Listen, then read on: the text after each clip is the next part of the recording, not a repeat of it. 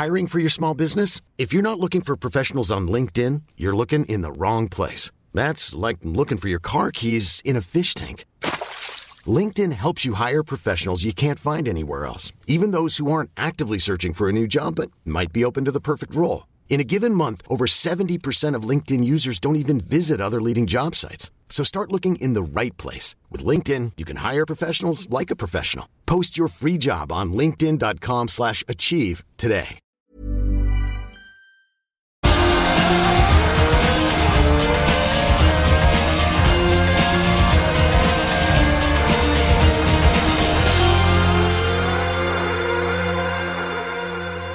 Hello and welcome to this Motorsport Magazine podcast in association with Mercedes-Benz. What do you think of when someone says the word used? Old-fashioned? Out of tune? A bit scratched?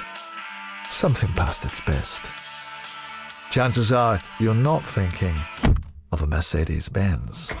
And certainly not one of the latest models.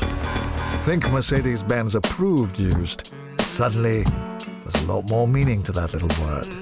Visit your local retailer to find your used car today, and you'll see what I mean. I like the way you work it. Mercedes-Benz approved used. Used, but not what you're used to. Joining me today is Dickie Meaden on debut and David Brabham.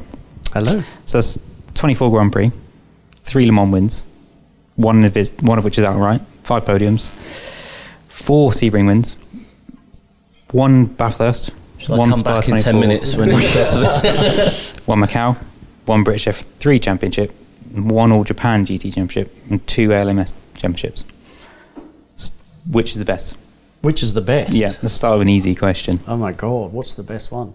That's a very good question, actually, because each one is a different phase in your life. Some were more challenging than others. Obviously, the highlight, winning Le Mans overall, is a kind of given, but it doesn't mean to say that was my most satisfying sort of win in terms of what we had to go through.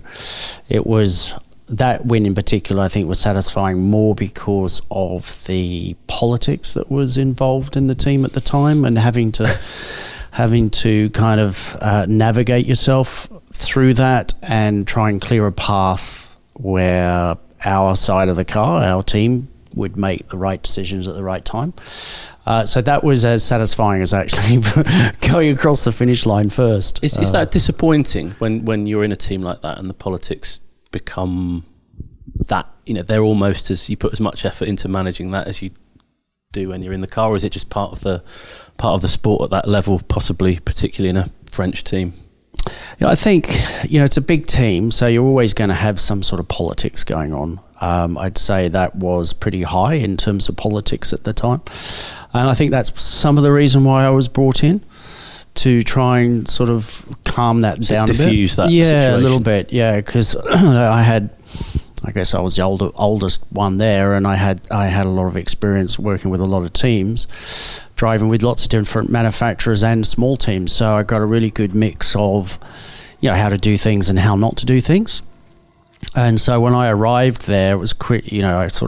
I had to learn the car because it was a lot quicker than what I was used to in America with the Acura. And then just getting to know everybody, understanding how the team works was, that was as big an effort as it was trying to learn the car and how to go fast. So it's kind of, you expected to be some politics there. It was probably higher than I thought it would be, but I thought it also opened up an opportunity, because I felt if we could just do things in a certain way, we would have a clearer path than perhaps the other side, and that's how it panned out. Yeah. It's kind of the opposite to your Bentley run, where you had the car, you had the speed, you had everything but luck. Yes, luck didn't quite go our way, that one. I mean, we finished first and second. We achieved what Bentley wanted to achieve. Obviously, as an individual, you want to win. You don't want to be second. I can remember crossing the finish line with zero feeling whatsoever. Really? Yeah. I mean, I just finished second at Le Mans, but I knew, if you look at my career, I've not always driven for works teams. I've actually quite enjoyed driving for the smaller teams, going after the works teams, and then if you're able to beat them, that for me was much more satisfying. But when I went to Bentley again, it was a big team. It was quite well organised, and there were two halves to the team. There was what I'd say that the German side, and there was the English side. And to be fair, the Germans did a very good job, very methodical. The English side, I thought, could have done things a bit better. I was less experienced, I think, in knowing how to deal with those things, which I think helped me later on when I went to Peugeot, because I could see similar things that okay, I can see when that happens, that's the end result, and that's not the end result we want. So back then in 2003, I still had a bit to learn on that side, and okay, I do believe you make your own luck, and I think some of the problems that came to us were self-inflicted in some ways. Difficult to quantify, but that's kind of, when you look at it, you kind of think, that we did trip over ourselves on a couple of things. We had the speed. I mean, the car was phenomenal. It was probably one of the better cars I've ever raced at Le Mans that could win overall. It was a better car than the Peugeot, but the Peugeot had phenomenal engine behind it.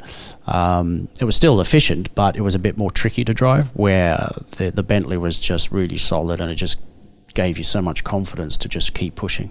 So hence your numb, kind of emotionless feeling at the end, because you knew you had the car to win. Because of, like I said, I wasn't always in a works team. That meant that I only Toyota in the 92, when I was my first time there, I thought I had a shot at winning, but we had a crash on the opening lap and we were miles behind, so we were wiped out completely on that one. But the next time I had a chance really was in 2003, because my years with Panos, there was no way we were going to win with that car. It was a great experience, a great challenge to go up against the works guys, and we even led, which is a miracle. You know what I mean? So I remember going down the Mulsanne straight with McNish behind me, and I'm doing this down the straight. I'm looking at the mirror, and I'm kind of giving him the bird behind as he's behind me, trying to keep him behind. But it lasted for a few laps. But that was our only real glory for Le Mans in that type of car. So. I knew going to Bentley I had a real shot at winning, and those don't come around that often, So when we finished second, I went across the line. I was just no emotion, so angry. We just sort of let that one slip, and because I got onto the podium, and you couldn't ask for two better teammates than Mark Blundell and Johnny Herbert to lift your spirits, So they quickly wrapped their arms around me and said, "Don't worry about it, Brabs. It's all over now. Let's just enjoy it. We can't change it." And they were right. And we went back to the motorhome, and all the drivers, all six drivers, sat down with the biggest English breakfast you've ever seen, because we'd kind of been starving ourselves all the way through, eating seeds, and we ended up tucking in, and after that it was fine. But certainly when I crossed the line and going up to the podium, just felt like it took forever, because it didn't want to go up there in some way. Lead up, and then the race itself, and then it's the limited amount of racing I've done. You get to an end of a big race, and there's a slightly strange what happens now feeling anyway, isn't there? So there is, and the pressure for Bentley to win that year was immense. They had blown the budget big time. They obviously had to build a new car. They brought new drivers in for the third year, and it was a must-do scenario. You have to win. There's just no doubt about it. So, great result. They ended up finishing first and second. The cars were quick enough to be first and second. I think that's partly why that sort of felt a bit tough at the end, because you had a 50% chance of winning, and you got the other 50 that didn't. So there's lots of accusations almost that it was an Audi, but you drove both when you had that test. And was it Johnny Herbert crashed at the beginning, and then you just jumped in an R8? I jumped in the R8. Yeah. Thank you, Johnny. That gave me an opportunity to drive an R8. So was it an R8 with very different cars? Very different. No, the car was designed by Peter Ellery, and it was very much an English designed vehicle. I can't say to you the previous car was that done the same? I don't know. I can't remember, but certainly that one was. The only difference is that obviously it had the R8 engine in the back. And when you drove that, you know, out of the pits, you start going through the gears, you go, now I know why they've been quite successful. It was a phenomenal engine. It was just so easy to drive and just perfect for what you want to do at Le Mans. And then obviously Johnny crashed, wrote the thing off, and then I jumped in the R8 at the end of the test because there was a big tyre test. That's why we were there. Yeah. And that felt very, very different. But again, I got in and I thought, okay, now I know why they've been so tough to beat, because the car was just really easy to drive. The front end probably could have been a bit better. It was a little bit too much understeer, but very solid in the rear. Just gave you a lot of confidence, and it just did everything you want as a driver, except for just that little bit of front end. But did he get close to the Jag, the XJ14? Yeah, the XJR14, I think, was kind of another level. Yeah. It's what everyone says that's driven that car, isn't it? It's just the best thing. Yeah, every driver I know who's driven it, whenever they're asked, you know, I always sort of read in the magazines or talk to them personally, and what's the best car you've ever driven? XJR14. I mean, literally immediately. You know what I mean? So that was a phenomenal car, and I mean, I never drove the Peugeot that came a year or two after when my brother won Le Mans in '93. That thing was another step ahead of the XJR14, so that would have been quite something to drive as well. Did you compare Le Mans stories and cars, and when you meet up, and then with Jeff? Oh, with Jeff, yeah. I mean, is there like a no racing rule? No, I mean, we do and we don't. I mean, you know, we don't talk racing all the time, just most of the time. But cricket for the rest of it, isn't it? Yeah. I mean, it is ingrained in us, so you'd have to expect that. But you know, he didn't do as many Le Mans as I did, so I kind of beat him on that one. I've actually got a few questions about Le Mans for my readers. Stephen Gate has asked about the Acura. How close was it in 2009 to racing at Le Mans? And would that have stopped you? 09. Would that have stopped you winning with Peugeot? Good question, Stephen. Part of the reason I did Le Mans was because in my contract we were not doing Le Mans that year. So it was kind of funny because obviously we were doing the Acura program, and you got to remember that was around the financial crash. So all Honda's programs were being pulled, and ours got pulled, reinstated, pulled, reinstated. We didn't know what was going to happen to it, and eventually it was decided that we would do that year. But we knew that wasn't going to be a program after that.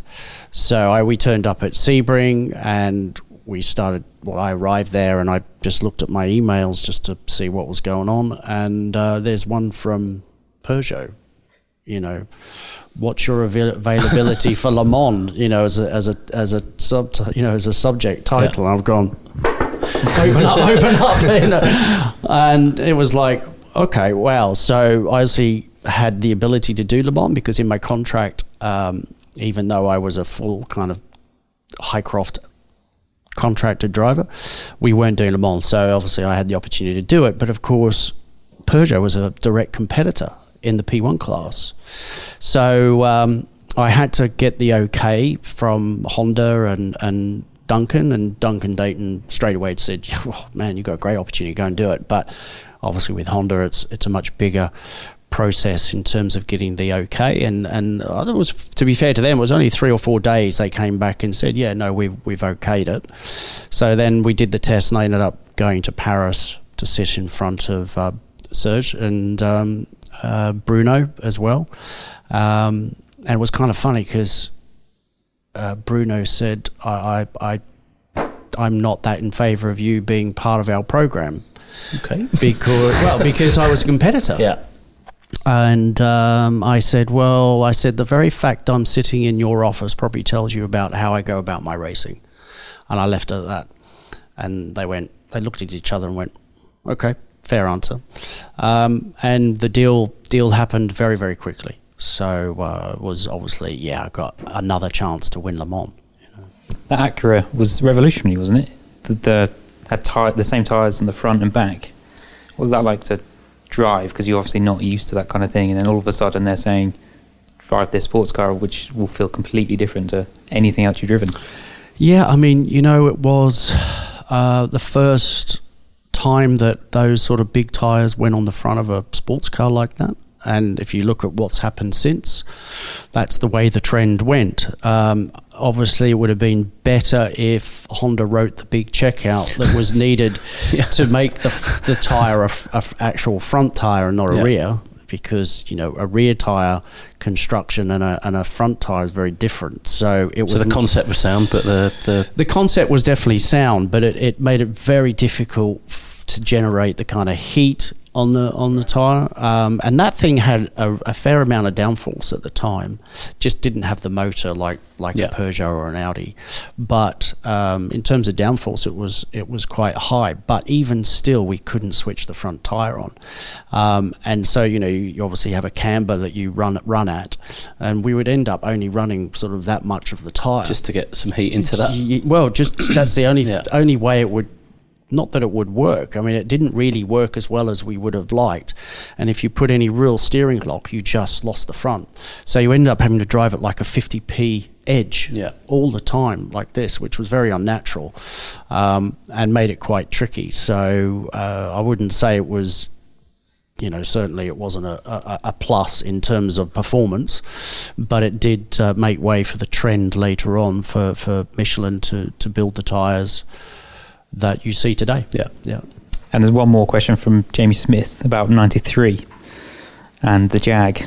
Did you feel robbed? They don't sort of hold back. Do I feel robbed, James? Yes, I do. Simple as that, yeah. I still do. Well, that's...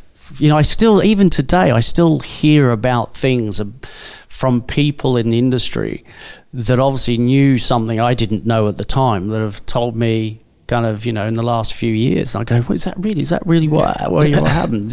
So there was a lot of politics going on at the time. Again. I mean, Tom, bless him, Tom Walkinshaw and the ACO hated each other. And so we were wrapped up in all of that mess. And of course, there was other politics going on with Jaguar, and Tom was a master at playing that kind of game. And, on the weekend, we had a win. My brother won over also from a family point of view.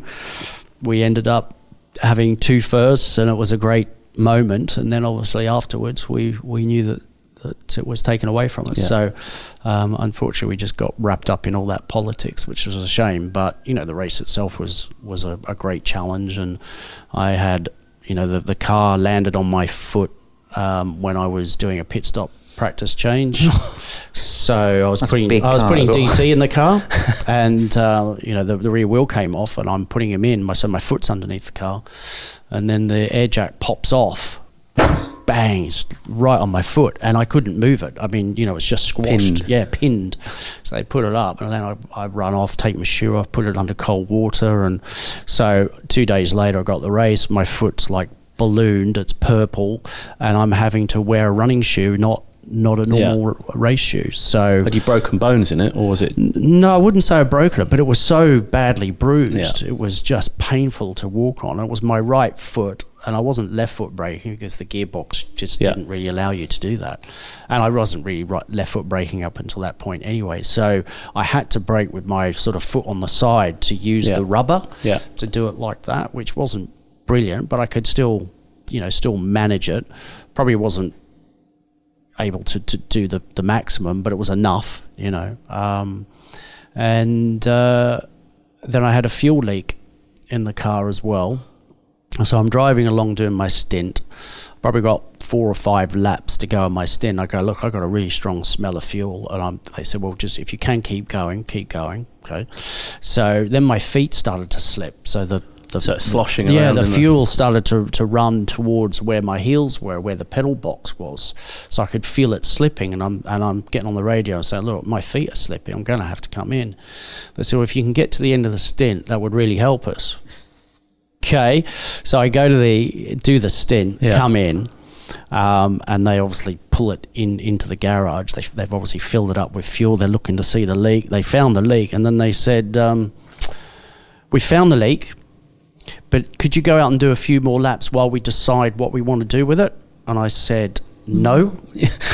F off. Yeah. I said, you can damn well replace it. So they did. They replaced it, and off we went again. And obviously back then it was the first of that kind of GT category. Yeah. So there wasn't a huge amount of competition. The major competition was Porsche with Stuckey, and Stuckey, or one of them hit the wall, and obviously that was a big problem for them. So it gave us a lot of room to have these kind of problems and still get to the finish. And of course we all didn't know whether the car was going to make it to the end anyway. And it did, and we ended up getting the win, but got thrown out later, which, it's a shame for everybody who put the effort in leading up to the event, during the event, because it's not just my victory, it's everyone who worked on that program's victory, and it was taken away from all of us. Yeah. Then you went back as a GT with Aston. That was everyone likes that period, that GT1 period, the Astons against Corvettes, and it was just a good rivalry, wasn't it? What was it like on the inside, up against Magnussen as well? That must have been fun. It was great. I mean, I have to say, that period is certainly, one of my favourite times, because that Aston at that time were not a huge factory situation. They didn't have the money. It was quite tight. It's very different now. They got more money to sort of play with, but back then it was very, very tight. So to beat Corvette with their resources and drivers that they had was just the ultimate challenge, and we did beat them. And at Le Mans, the DB9, obviously the first year we were there, the car was just way too hot. I mean, it was hotter than the panels. Hotter than the panels. Hotter than the panels. It was just incredibly hot, and of course it wasn't on the sort of the snag list at the top. It was at the bottom. Anything to do with the driver comfort. Yeah, driver comfort was definitely down at the bottom, and it wasn't actually. Well, I kept saying to them, guys, it's too hot, it's too hot, it's too hot. And no one other driver was dared to sort of say anything. But, if I'm in a team, if that's the problem, I'm going to say it. So I said, look, this is going to be a problem. And, of course, we ended up getting to Le Mans. It was the hottest Le Mans in a long, long time. And we just got cooked, absolutely cooked. 74 degrees in the cockpit. And it was just insane. And by the end, none of us really could drive. I had a calf muscle just got ripped apart by dehydration. Darren Turner's foot had a massive blister on it because the pedals were so hot. He's got quite sensitive feet with that. So he found it really a trouble to go and actually drive the car at any sort of limit. And then Stefan Sarrazin had double vision.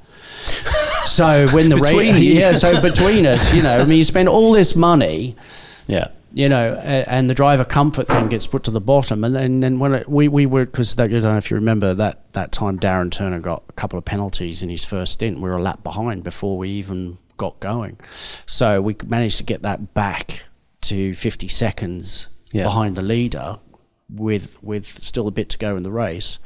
But of course, by that time, we were so cooked, we couldn't drive, and we had a radiator leak, and they decided to change the radiator. That just gave us that little bit of rest, breather, and Stefan's sort of vision came back.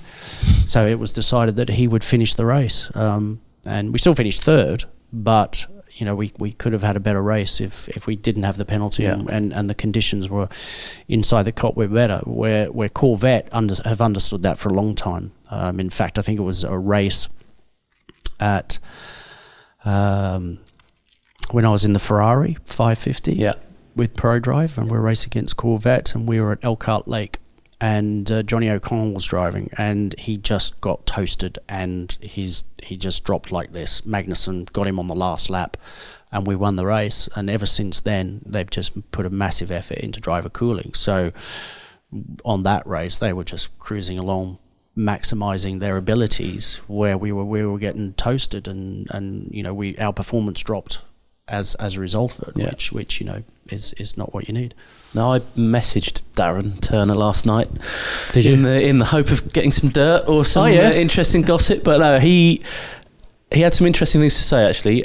That you were the best teammate pretty much he's ever had. Oh, that's very nice of him. And he learnt an incredible amount about driving under pressure, and he picked out Le Mans 2007 last in the rain in the race with a Corvette, and he said that if you wanted a lesson in just soaking up pressure, that would be the one that he would pick out. So I'd be interested what you remember of that race, and maybe that moment in particular, because it's quite unusual, I think, isn't it, for another driver to pick another driver's moment as something that stands out to them. So I mean, Darren was a great teammate, really was. We worked very well together. There was no aggro whatsoever. We just worked as a unit. He's a very, very gifted driver, so I was very lucky to actually drive with him and have the success that we had, because the both of us just bounced off each other. Going back to that Le Mans race, that was intense pressure, and I wasn't actually meant to drive. that was I'd done my stint. I'm thinking, great, the clouds looking pretty evil over there. I'm not due to drive, and the rain started to come. And it was supposed to be Ricard Rydell who was meant to. It was his turn to get in the car to finish it, and he just said, "Guys, I don't know the car as well as you do. I don't feel comfortable driving in those conditions." Which was massively brave of him to come forward and say that, because he worked for the team. So look, you need to put somebody in there that's got a bit more experience. So Darren kind of finished his stint, and I went back in to finish the race, and that was Aston Martin haven't won in years, and you've got their victory in your hands that they're all waiting for, and it was horrendously wet. Even behind the safety car, the thing was aquaplaning, and then they threw the green when it was still aquaplaning, and the Corvette was much better than us in those conditions. It drove past me like I was standing still to try and get that lap back. So all of a sudden it got its lap back. So then we're on the same lap, and the only thing that felt like I had some control of the situation was my hands. It was really weird. I felt very disconnected to the whole car because of the whole situation, but my hands felt like old hands on a steering wheel. So I just focused on my hands and trusted my hands through that process. And then, of course, we ended up winning the race. So that must have been quite a different feeling to the crossing the line in the Bentley then. Yes, it was, yes. Yeah, I mean, that was a fantastic moment in certainly my career, and obviously the whole team that worked so hard on that DB9 program to win Le Mans in that way. And then, of course, we won again the following year. So we were able to carry that momentum and learnt a lot through that early stages. I mean, we were lucky to really win our first race for that car at Sebring. Because leading up to it with the testing, I mean, the thing just wouldn't finish a test without an issue. And of course, it was early days, so that's what you expect. Because you go into the first race going... But Sebring, of all places, you wouldn't expect exactly. I mean, if you're going to beat the hell out of a car, it's going to be that place. So we gave it an absolute beasting in testing. And of course, in the race, it was just ran like clockwork. And we were competitive, and the team did a great job. And I was lucky enough to finish across the line, having Aston's first victory in the DB9. So a great moment. Christmas, guys. Gonna have to check that you finish your shopping. I don't think I've started. I haven't started my shopping No, yet. I haven't either. Okay. Well, Mercedes has an idea for you. What's that? Well, if you go to their website, you can get a 1 hour 4x4 experience around Mercedes-Benz World. So it's an ideal solution. So you are offering that to us, or to your viewers? Dickie will sort that out for you. Yeah, I'll put it on expenses. It's all right. All you need to do is call 0370 400 4000 and quote off-road 1 hour driving experience, and you'll get to drive around, hack around in a 4x4 for an hour. So it sounds like a good present, doesn't it?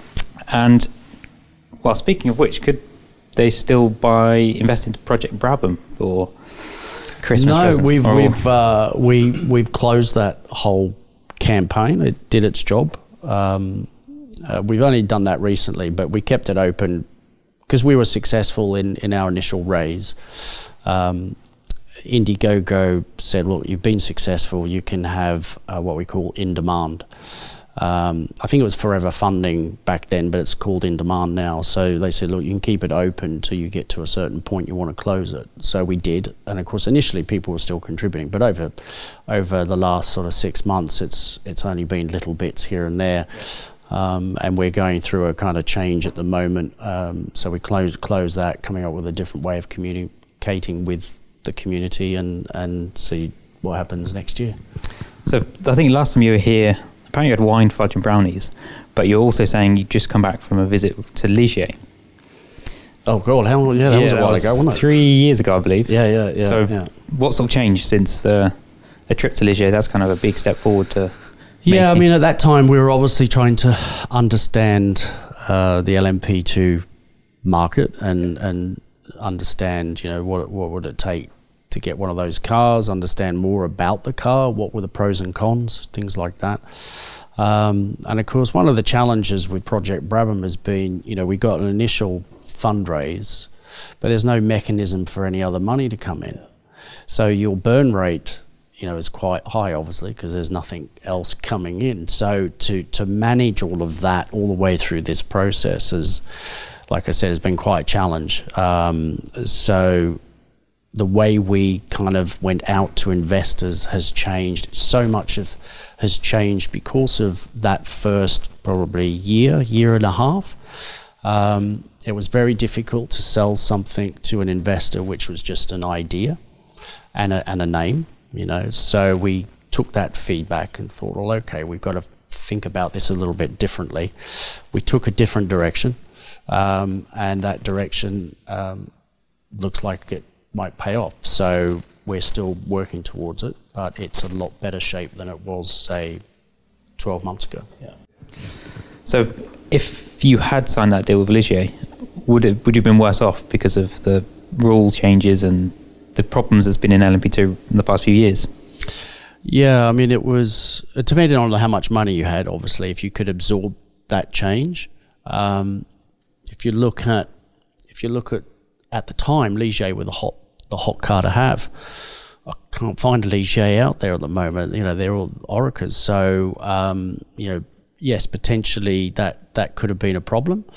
But we were nowhere near in a position to be able to do that. I mean, we raised $300,000. That is not going to get you a race team. Yeah. It's not even going to buy you a car. Yeah. So we had to obviously go out and try and raise more money and get the right partners. And that's just, they don't come on trees. You know what I mean? So the amount of doors I've knocked on in the city trying to raise money, and of course I've never done that. I don't know how that world operates, and so you're going in blind, and then you think, oh, there's an opportunity, and then you go off on this direction because you don't have the experience to know whether or not it's real, and unfortunately you have to learn the hard way, so that's when we probably had to kind of put a stop to the way we were going to market and find another solution. And like I said, that other solution has had a lot more traction than going the way we did it. So it's just, these things take time. And when I started, I really thought, within a couple of years we'll be racing, we'll be doing all this. But I was so inexperienced in that area. It was all hope and we should be able to achieve it. But you're kind of doing it the other way to most people. Like most people make a lot of noise and then they don't actually deliver on anything, and it just fades away. I think you guys have made some noise to start with, but then you. Yeah, it's not. I mean, it's, like I said, it hasn't been easy. It's been quite a challenge. So, what we're working on, I think, if we can pull it off, then I think people will go fair dues. Yeah. And would IMSA offer opportunities for you, or would P1 now be more? Even if this isn't Project Brabham, but as a team owner, would you look at IMSA over P1 now? That's a good question. I mean, if you put your sort of cards on the table and you're kind of looking at it, IMSA obviously has some attraction. I think the manufacturers are quite keen to get more and more involved. Obviously, Honda are now coming back with Penske in that program. It gives them the opportunity to develop and sort of contribute than just buying a standard car and going racing. The LMP1 situation, you could buy a stock kind of standard LMP1 and potentially win Le Mans next year. You know, if you get it right. Don't know what Toyota are doing. I mean, they sound like they're coming back, which would be great, but they're going to be streaks ahead of everybody else, as Audi were for many, many years. So there's nothing new about that. Be great to see Alonso racing there, because exactly, and I think it will be great not just for sports cars but for the sport in general. Yeah. There's a real competition as well in LMP1 if you're behind Toyota. Yeah. Which must be for next year. Yes. Yeah. Which must be a positive as well for the sport and for sports cars. You must have a vested interest as well, have such a career in sports cars. Are you optimistic or are you pessimistic? Always optimistic to a point. But as you said, if you kind of went through that list at the very beginning, I've been around a while and I've seen a lot of cycles within sports car racing where it's manufacturers piling money into it. The technology goes like this, the spending goes like this, and then they go, oh, hang on a minute, we're spending too much money, and they go out. It goes back down, falls into the privateers' hands to keep the sport going, and that opens up opportunities. There's no doubt about it, but it's just the nature of the game. We're going through another cycle. I think the amount of time that the World Sports Cars has been around is enough where there's a fairly good footprint and foundation to keep it going. So it's not vulnerable like perhaps it's been in the past. It's pretty solid in that sense. So that's good for the future. And it will open up opportunities for potentially other teams to win Le Mans against the manufacturers, because if the Toyotas stop like they did last year, which is it's still possible, I'm sure it would be not good for them if they only had to beat themselves like that. It would be even worse, which I'm sure they're contemplating the risk factor in all of that. It is a tricky one, isn't it? Because if they win, they should win because they're the only big team there. If they lose, then it's lose-lose in a way. But it would be a shame if they weren't there. I think they probably understand more than anyone that you can't just turn up and expect to win that race, because it's been almost close enough to for touch Toyota. They got so close 2 years ago, didn't they? It was heartbreaking to see that. And I've always said afterwards, could you imagine if Porsche pulled up behind and pushed that car across the line? The goodwill towards Porsche, you couldn't buy that. Yeah. But they didn't. As a team manager, would you be on the radio saying, just get behind there, nudge him along, and just push him to. Yeah, it's like cars, And one quick hypothetical question from Ben Jureco. If Brabham hypothetically returned to Formula One, who would you have as drivers? I guess that's an open question. Unlimited budget, presumably. On the grid right now, who do you, or not on the grid? That's a good question. That is a really good question. Well, first of all, Brabham back in F1 would be obviously a great thing, as long as it's got the right sort of business sense behind it. It's not just an emotional thing. It makes sense. There's something that will be in place to make it sustainable, to keep the thing going, because you can be in and out of that environment pretty quickly if you don't have the right partners and stuff. But if I was involved and I had the choice of drivers, obviously it would depend on how competitive the car is. He's buying time to think here, isn't he? Well, no, I'm just thinking of the scenario, because you say you've got any driver, but if you're a midfield driver, you don't have the choice. Yeah. So if you're winning, then obviously you would have choice. So am I a team that's winning, or am I a midway team? You come in as Sauber. Who do you get then? What kind of budget have I got?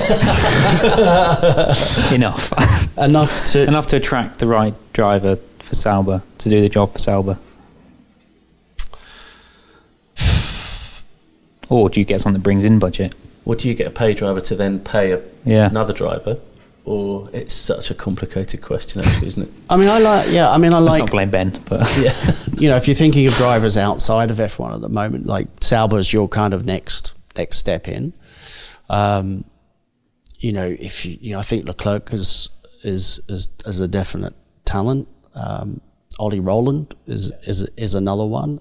So I would be looking to bring someone in who's young and be able to develop them in Formula One, but also have another driver that's quite experienced and can bring a lot to the game. I quite like Daniel Ricciardo. I think he's a big proper step down racer. though. Well, exactly. That's what I'm saying. So would he be interested in driving for Sauber? No, he wouldn't be. But you want that type of driver that can take that team forward. You need that sort of pyramid shape with that one driver driving it forward and the other drivers learning as he goes along. That dynamic is in that environment works well. And when I went to Peugeot, normally I was the number one driver in the teams that I drove, so I was the one who's at the front saying, right, this is how we're going to do it. But when I got there, that was Alex Wurz. So for me, I had to go, well, okay, there's no point me trying my ego to try and be the best and sort of nudge him out of the way. That was never going to work. So I had to respect the fact that he was the leader in that sense. So my job was to back him up. And that's how we made that thing work, You get Nico Rosberg. I think he was looking quite, he was looking at the cars, wasn't he? Looked like, was he? I wish I was I'm there. not sure he was looking that far back, though. Well, maybe not. But And, I've done Formula One twice now with teams that just didn't have enough money. I was going to say, for you, to when, your career trajectory, you'd work hard to get to Formula One. You get there, your family name's over the door, but you must have known, in your heart, the situation the team is in relative. Well, I didn't to, know when I had no idea, because Formula One was just not on my radar. I thought, when I came to England, okay, I'm doing Vauxhall Lotus, so I'll probably do 2 years of Vauxhall Lotus, 2 years of F3, 2 years of F3000 at the time. Yeah. And I might get a Formula One chance. I did half a year of Formula Vauxhall Lotus, half a year of Formula 3 Class B, 1 year of Formula 3 Class A, and straight into Formula One. And at the time, I was going to be doing Formula 3000 with Middlebridge and Damon Hill as my teammate. And, we were about to go testing with the new cars. We were testing the next day. Everything was done. And then they came in and told us, we're closing the team down. What do you mean you're closing your team down? Because they had bought Brabham. And we were going to do F3000. And it was like, what? So they pulled me in and they said, we want you to do Formula One. So that's got to be a mix of emotions, hasn't it? If you're on a... Well, they did ask me to do Phoenix that week of the Phoenix race. We want you to come and do Phoenix. And I said, no, thanks. And they went, what? And I said, I've never driven the car. I'm not fit enough. I just knew I wasn't going to do the job justice. So I said no. And then obviously 2 races in, they closed the 3000 team down. It was either do nothing, try and find a driver, which was too late by then, or do Formula One. And the BT58, which was from the 1989 season, was a good car. It actually had a podium, and that was the car I first tested, and I thought, oh, this thing is, and it was such a beautiful car to drive. Did everything you wanted it to do. And then the BT59 came through, which, the gearbox wasn't ready, so we had to fit the old gearbox in, and it had the wrong geometry on the rear. It had the aerodynamics were all wrong. So there's compromise built in all the way through from the start. And it was unreliable. It's the first time they went to transverse gearbox. So we always had gearbox problems, which meant, my first Grand Prix, I think I did 5 laps before qualifying, my first Grand Prix, and I missed out qualifying by 0.3. So for me, I was quite personally happy that I was able to get that close, because back then it was 30 cars it was going for qualifying. It was 26 grid. only going through, so it was cutthroat down the back. If you had any issues, like that, you were struggling, and I didn't qualify for 6-7 races or something because of those problems. Yeah. And what I didn't realise at the time when I got there, that they ran out of money. So I'd be going into the workshop thinking that the trucks have left, to go and see some of the guys, and the monocoque, but trucks were still there. The monocoque sitting there with no engine, and it's like, well, what's happening? He said, well, no one's paid for the engines yet. Judd won't release them until someone's paid for the engines. So every race it was like this from halfway on. So did you feel at that point? Did it just feel like your career was out of control because all the things that you couldn't control were just swirling around? Yeah, it was the first time I'd ever been in a situation where I just had no control of what's going on. And half the team wanted me, half the team didn't. And the team that didn't, the justification was you weren't experienced enough. And I totally get that. Yeah. But if that's what you've got, then surely work towards helping to make the best of that situation, and they didn't do that at the time. So they were good lessons for me, and in terms of what helped me in working with teams and making sure you work in a particular way where everybody's working for one another, because I really hit it big time when I went to Formula One and saw that. Never having had that experience, I didn't know how to deal with it. So it was a tough year from that point of view. Yeah. How do you look back on it now, like with regret, with I guess probably not a lot of fondness? Looking back, is it? I guess the 2 years in Formula One, certainly, lucky to have done it, Better to have been there than never been there at all. Yeah, because it helped. What it did help me was with my CV later on. I had F1 experience. Yeah. Okay, wasn't like my father's success, but it was... Not many people have that, to be fair, do they? Well, exactly, exactly. But that was, obviously that's my benchmark. That's what people were looking at me going, well, your dad's achieved that, what are you achieving? You know what I mean? And I was down the back not qualifying, so I wasn't doing a particularly good job in a lot of people's eyes, but they didn't realise the difficulties that we had at the time either. So when I look at Formula One, it helped me have a good sports car career because of the experiences and the perception that I was a Formula One driver. Obviously, I never got the equipment to do what I think in terms of my talent justice.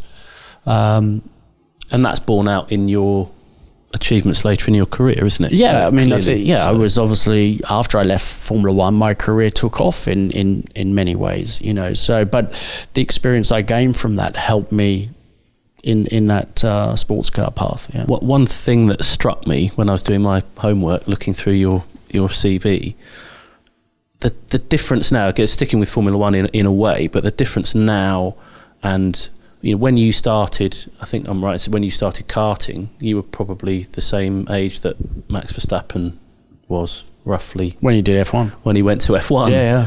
Which is a mind-blowing thing, isn't it? But do you think that's good for the sport? Do you think it skews people's careers? Again, clearly, if you can get to Formula One, you want to get to Formula One, whether you're 30, 20, whatever age, but that's a massive change, isn't it, in terms of your learning your craft and your ability to function as a professional throughout a career, sustain a career. Yeah, I think as a young driver, you're in some way, you're obviously fighting against all your other competitors, but you're fighting also the culture of thinking within Formula One. So when I went there, I started karting when I was 17. I'm 24 and I'm a Formula One driver. And I was the second youngest on the grid. Yeah. So JJ Leto was younger than I am, and we were the two youngest.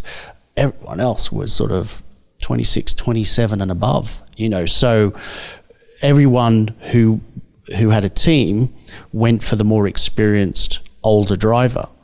And of course, now they're all looking for this young gun that comes through that's kind of fearless, and there's not many Max Verstappens around. Yeah. But, if you get to a point in your career in F3 or F2 and you're 25, 26, pretty much people have written you off of not getting into Formula One because they see you as being too old, even though you've got a lot of experience.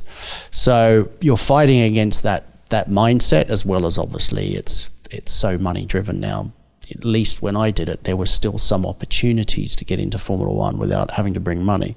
Now, I've never brought a penny to a race team. I was just never in that situation. So, and it's something I'm proud of, because I was a paid professional from F3 onwards. So not many of us can say that. So for me, I was lucky in many ways, because in F3 I got a free drive because there was sponsorship. There was a lot more sponsors in F3. There were opportunities for free drives or subsidized drives, and I got a free drive. I won a competition against 4 other drivers for the Jewson drive. So I got that, won the championship, bang, straight into Formula One, being paid, and I've been paid ever since. Do you think it's easier now or harder? So if you were Sam's shoes, would you think it's easier to make a living out of motorsport now than it was when you started? Just a living, not to get to Formula One, or possibly make a living but not follow the path in the sport that you want to follow. Maybe, I don't know. There are probably opportunities to make a living now that GT is so big, which it wasn't back then. WEC racing, there's some manufacturer involvement still, particularly with GT. There's a lot of GT drivers racing for manufacturers who get paid and they make a living, like I did when I raced for Aston Martin. But in terms of that path to Formula One is much more difficult. I mean, you can get to F2 and never see Formula One. You could probably win F2 and probably never see F1. Exactly. Yeah, and we talked about Ollie Rowland, who's is a very talented driver, but what does he do next year if he doesn't have an F1 gig? Yeah, sport's got very short and increasingly short memory, hasn't it? It has. Yeah, because within a year, everyone will forget about Ollie Rowland. So it's really important he finds something to keep himself out there. But he's been on that Racing Steps Foundation, which is one of those rare programs in today's world where someone talented can get a free ride for a while. And they've supported a lot of drivers and still do.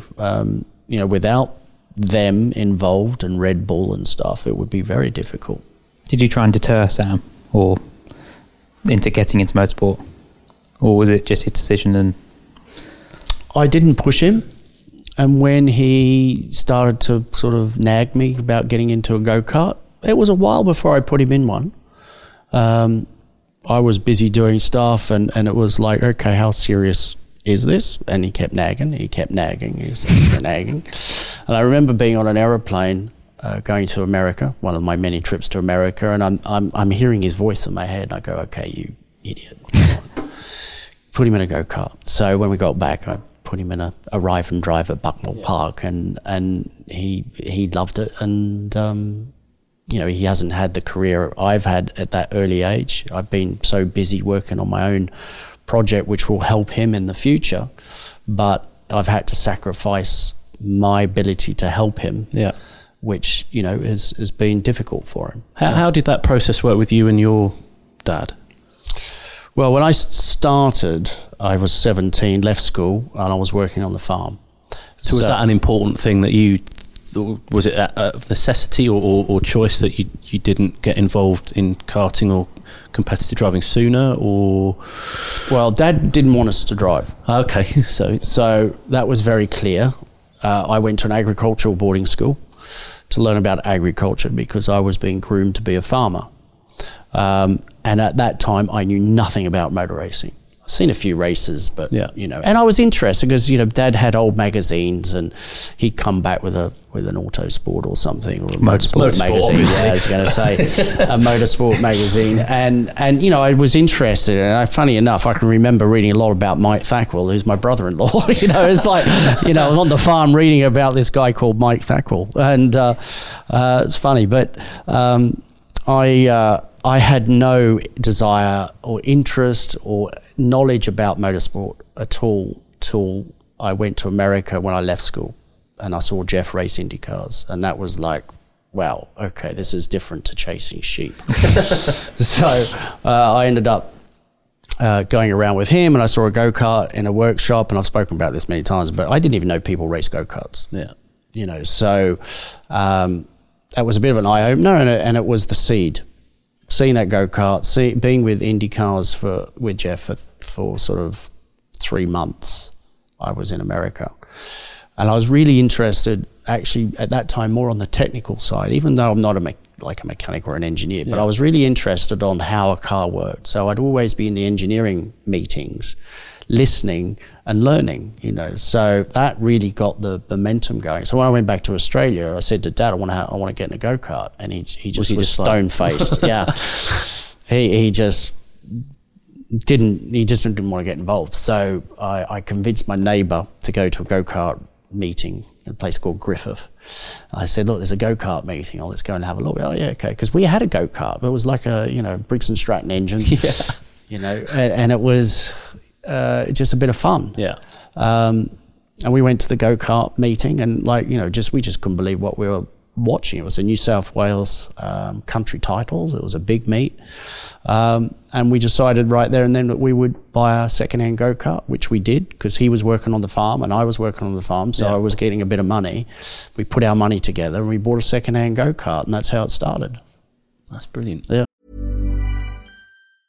Life is full of awesome what-ifs, and some not so much, like unexpected medical costs. That's why United Healthcare provides Health Protector Guard fixed indemnity insurance plans to supplement your primary plan and help manage out-of-pocket costs. Learn more at uh1.com.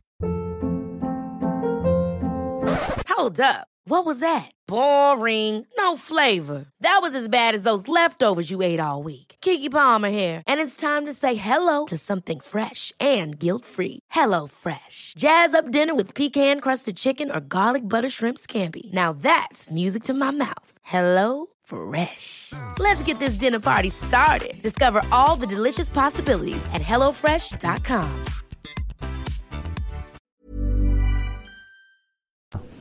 Paul Fernley, you probably know, journalist, he has asked what the best piece of advice your dad ever gave you. I assume it wasn't on the grid at Adelaide, but... no, it was actually. That wasn't advice. He got me... The one thing, Dad never really gave much advice. He was very much of the opinion, there's the steering wheel, get on with it. Do your own thing. Yeah, exactly. Yeah. And he would come to a few races, and he was so good at seeing what you were doing wrong. Annoyingly, I know. I mean, it's just you just don't want to hear it from your dad, do you? But he was right, and that always made me feel uncomfortable. But I knew he was right at the same time. But I had to learn myself, and when it got to that Adelaide race that you're talking about, when I had the argument with him before, what that whole race showed me was the very thing that he'd always used to say to me. He'd always just say, David, it's all in here. And that's all he'd say. And it took a while to understand what that meant. And he was damn well right. And he knew from being a competitor himself, when you drove really well to when you drove well, and what made you drive really well. And it's a mindset. What gets you into that mindset? What motivates you? What makes you angry? How can you turn that into extra motivation? All these little things make the difference. And that was my first experience at Adelaide in '87, going from last to first. Yeah. In a rage. I was in an absolute rage because my dad and I had a massive falling out, and I was going to show him. But that intent that I had was so much more than I had in any other race up until that point. That was a sort of energy that it's an energy, exactly, and you build it up by a process of your thinking, and then of course something like that triggers something inside you where you got to be careful, because that could have been a disaster. I could have been so angry. I just lock up. I've taken off 6 cars because I've got 30 odd cars in front of me. But I realised then I was able to control it. And when I got to the end of the race, I went, how the hell did that happen? It must be a very empowering feeling to have experienced that and then know what a difference that makes. It's just capturing that lightning in a bottle again, isn't it, I suppose? Yeah, and over my career, I always would go back to that and go, okay, what mood am I in? Because it's all about the mood I was in. So that mood that day was very different to any other day that I had been in. So to put the helmet on. I mean, you know, you before you would just be sitting there, okay, I'm going to do this, I'm going to do that, and you know, I couldn't even see well, we didn't have lights. It was the flag. I couldn't even see the flag because I was around the hairpin. You know what I mean? Yeah. And I was so angry. I got in the car and I can feel the blood boiling still while I was in the car, which I'd never felt before. And I'm telling my mechanic, I said, you get down there and you tell those guys in front, I'm coming through, so get out of my way, you know. So he'd walk down there, he'd start talking to a few, come back, and I said, what they say? He said, F off. So it's like, blood boils again, you know what I mean? And then when we got going, I mean, I drove at a level I didn't even know existed within me, you know what I mean? So it taught me a lot about the mindset after that. What did your dad say to you afterwards? Well, it was satisfying to have won that race. And what was nice, I guess, in many ways, that, you know, Dad could see what the rate in what I was catching the leaders. Yeah. He grabbed Ken Tyrrell, he grabbed Jackie Stewart. He said, oh, come and have a look at this. They were on the pit wall with a mate of mine because he was telling me all of this. And I'm just, you know, catching them 2-3 seconds a lap, you know, just wherever there was a bit of space, I was there, you know, diving down the inside, round the outside, up over the curb, up over the top of them. It didn't matter. I was going to win that race regardless. And I kind of feel like, you know, someone like Senna could recreate that nearly every time he got in the car. If that's what he felt every time he got in the car, you can see why he was so good. You know, I couldn't replicate that. I had to have triggers in a way. You know, my personality was different to other people. So I knew to get the best out of me, I had to find something that just gave me that extra push, that extra motivation. Normally it needed to piss me off a bit. and then I could take it to another level. Yeah. We are quickly running out of time. Are we? But we've had a question, or maybe just a statement from Martin McMillan about how great it was to see you at Bathurst this year. Yeah. In the GT86 and the livery as well. Yep. How was that? Brilliant. Yeah, it was nice to go back. I mean, Mike Breen from Toyota there is someone I've known for years. In fact, when I did Ford Lasers in 1985, he was involved in that championship. So we go back a long way.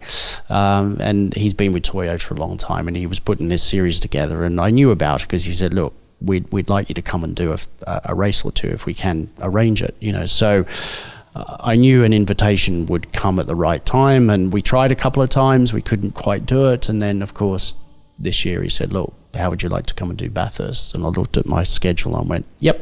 So they asked... Delete. Yeah, exactly. They asked me about, you know, what livery do you want?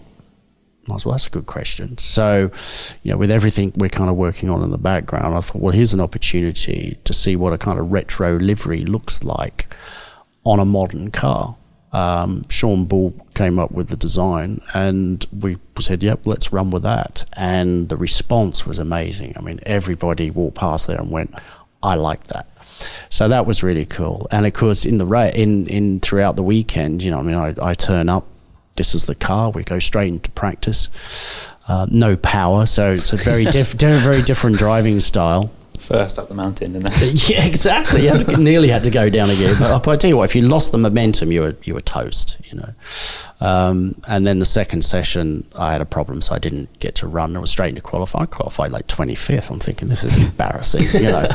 I got to get my act together. But I kind of brought the experience in over 30 years to sort of know where to place it at the right time to avoid the carnage in front of me. And you know, the last race I ended up finishing 7th, I think. So it was quite satisfying in many ways, but it's just nice to go back and drive that amazing racetrack and be amongst these young guys who reminded me of myself back in 85, you know, of them on a path of trying to make a career out of motorsport.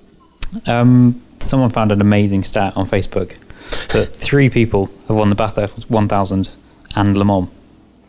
So it's you and your brother. Yeah. And the third is impossible. No one in the office could get it. Jackie Hicks. It is, yeah. That's an amazing stat. That must just blew my mind. I know. He did it in the same year as well. Did he do in the same year? 77, yeah. Right, yeah. I mean, what a phenomenal driver he was, Yeah, I mean, it's pretty cool to think we're the only ones to do that. I think I'm the only one to have won Bathurst and Spa 24-hour. So that's another good. Yeah, it's good another stat. Interesting stat which I keep in my back pocket. Is there a category of racing you wished you'd done that you have? I mean, you've ticked most of the boxes, but is there a particular race or a particular category? Yeah, there is. I think Indy 500. I was wondering if it might be that. I tried a couple of times to go over there and find an opportunity, but I think at the time my heart really wasn't in it because I was so much into the European thing that the move over to America, if an good opportunity said, look, let's seriously have a chat about this, it probably would have helped. But, it was like, well, how much money can you bring? And, all that sort of thing. I said, well, I don't bring money, I get paid, and that's what I'm used to. But there really wasn't that kind of opportunity at that particular moment. I think if I'd have gone after I'd left F1 in 90 and gone over there, I thought, okay, fine, it didn't work in Formula 1, I'll go and do IndyCars. I think I could have had a pretty good career in IndyCars. But the Indy dangerous times though then, weren't they? IndyCars, they were, but that's part of the reason I went racing, because of the danger, pushing yourself against that potential death trap, But that's what I did. That's why I liked it, And, I saw Jeff race there and the Indy 500. Okay, I think it's, certainly one of the best racing events in the world. And to win that would have been pretty amazing, My dad went there, first time in 61 with a rear engine car, which no one could get their head round. And, did really well. He probably could have, finished in the top three if he hadn't had the wrong tyres. I think at the time the Dunlop would just wear out and they had a cross thread and so lost a lot of time. I think he finished 9th. Jeff's race there, Matthews race there. So 3 generations have been there. But in terms of an overall victory, it's one that's missing from the family. Yeah. We've done the F1 thing. We've done the Le Mans thing. It'd be nice to do the Indy thing. One final question, I think, was from James Gent, and he wants your view on the Halo. Given what you just said, but you went racing for the danger, and I guess you're anti-Halo then. Yeah, I'm old school still. Like I said, I mean, part of the reason for going racing, get up and going racing, is that that you're pushing yourself against the limits, and there's danger. And that thrill of the fact that there's danger there excited me. Might seem weird to some people, but that's how I felt. No, I think we've been conditioned to think that now, haven't we? Everyone's so risk averse that it's almost taboo subject if you say you're comfortable with something being dangerous. But I think I went through a really great period of racing because it wasn't like my dad's era, where there was a lot of accidents and deaths. Is that why you think he didn't want you to? Because it was such a brutal era that he raced? He lost a lot of friends, and so when he retired at 44, I think he felt he could have gone on for another couple of years. Seems bizarre now to be in Formula 1, 44. Yeah, I mean, he nearly won the championship. I mean, he was a championship contender in 1944. Sorry, 1944, that's all. 1970. Yeah. And he was 44. Now, when I look at my career, my peak was 43, 44 in terms of my ability to I guess reach that's a level. what I was alluding to with the pressure for F1 to take younger and younger drivers.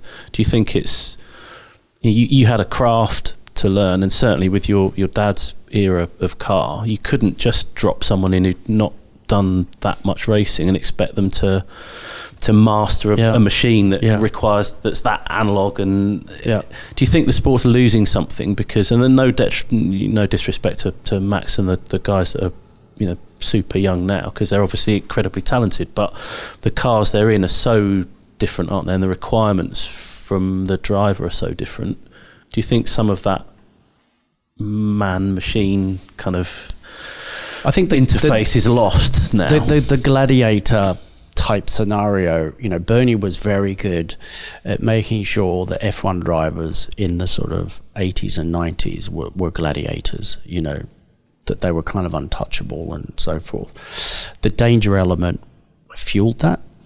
And me for a driver, that's what that's what I've always enjoyed. You know, I've never been one for walking around the track and going to the officials, or that looks dangerous, or that looks dangerous. It is what it is. Let's just get on with it. You know, I don't want to hit it, so I won't. You know, so when I see things, how it's developed, you know, it's a culture of thinking now, where the FIA in particular are very safety conscious. They're involved in a lot of safety programs.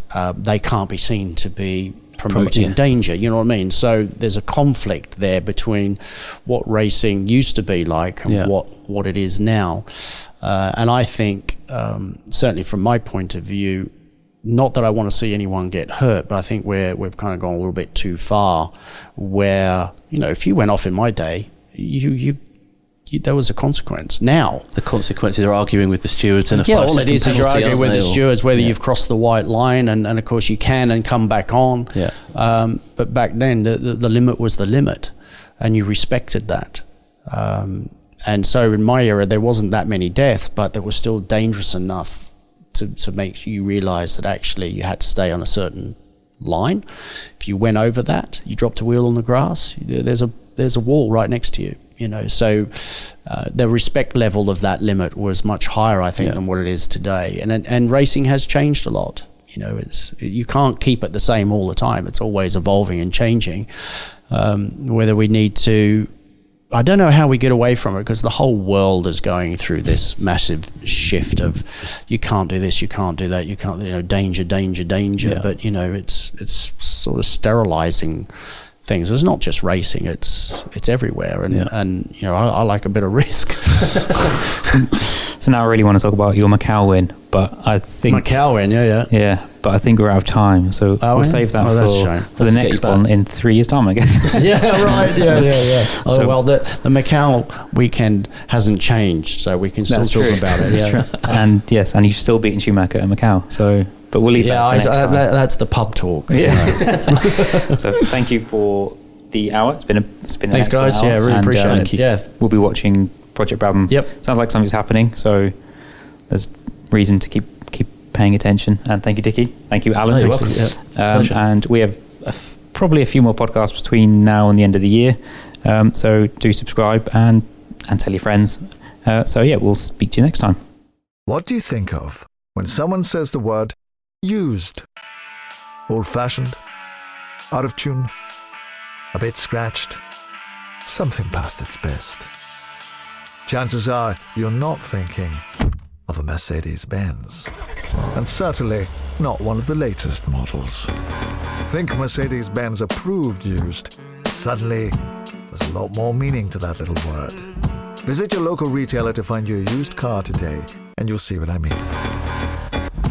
I like the way you work it. Mercedes-Benz approved used. Used, but not what you're used to.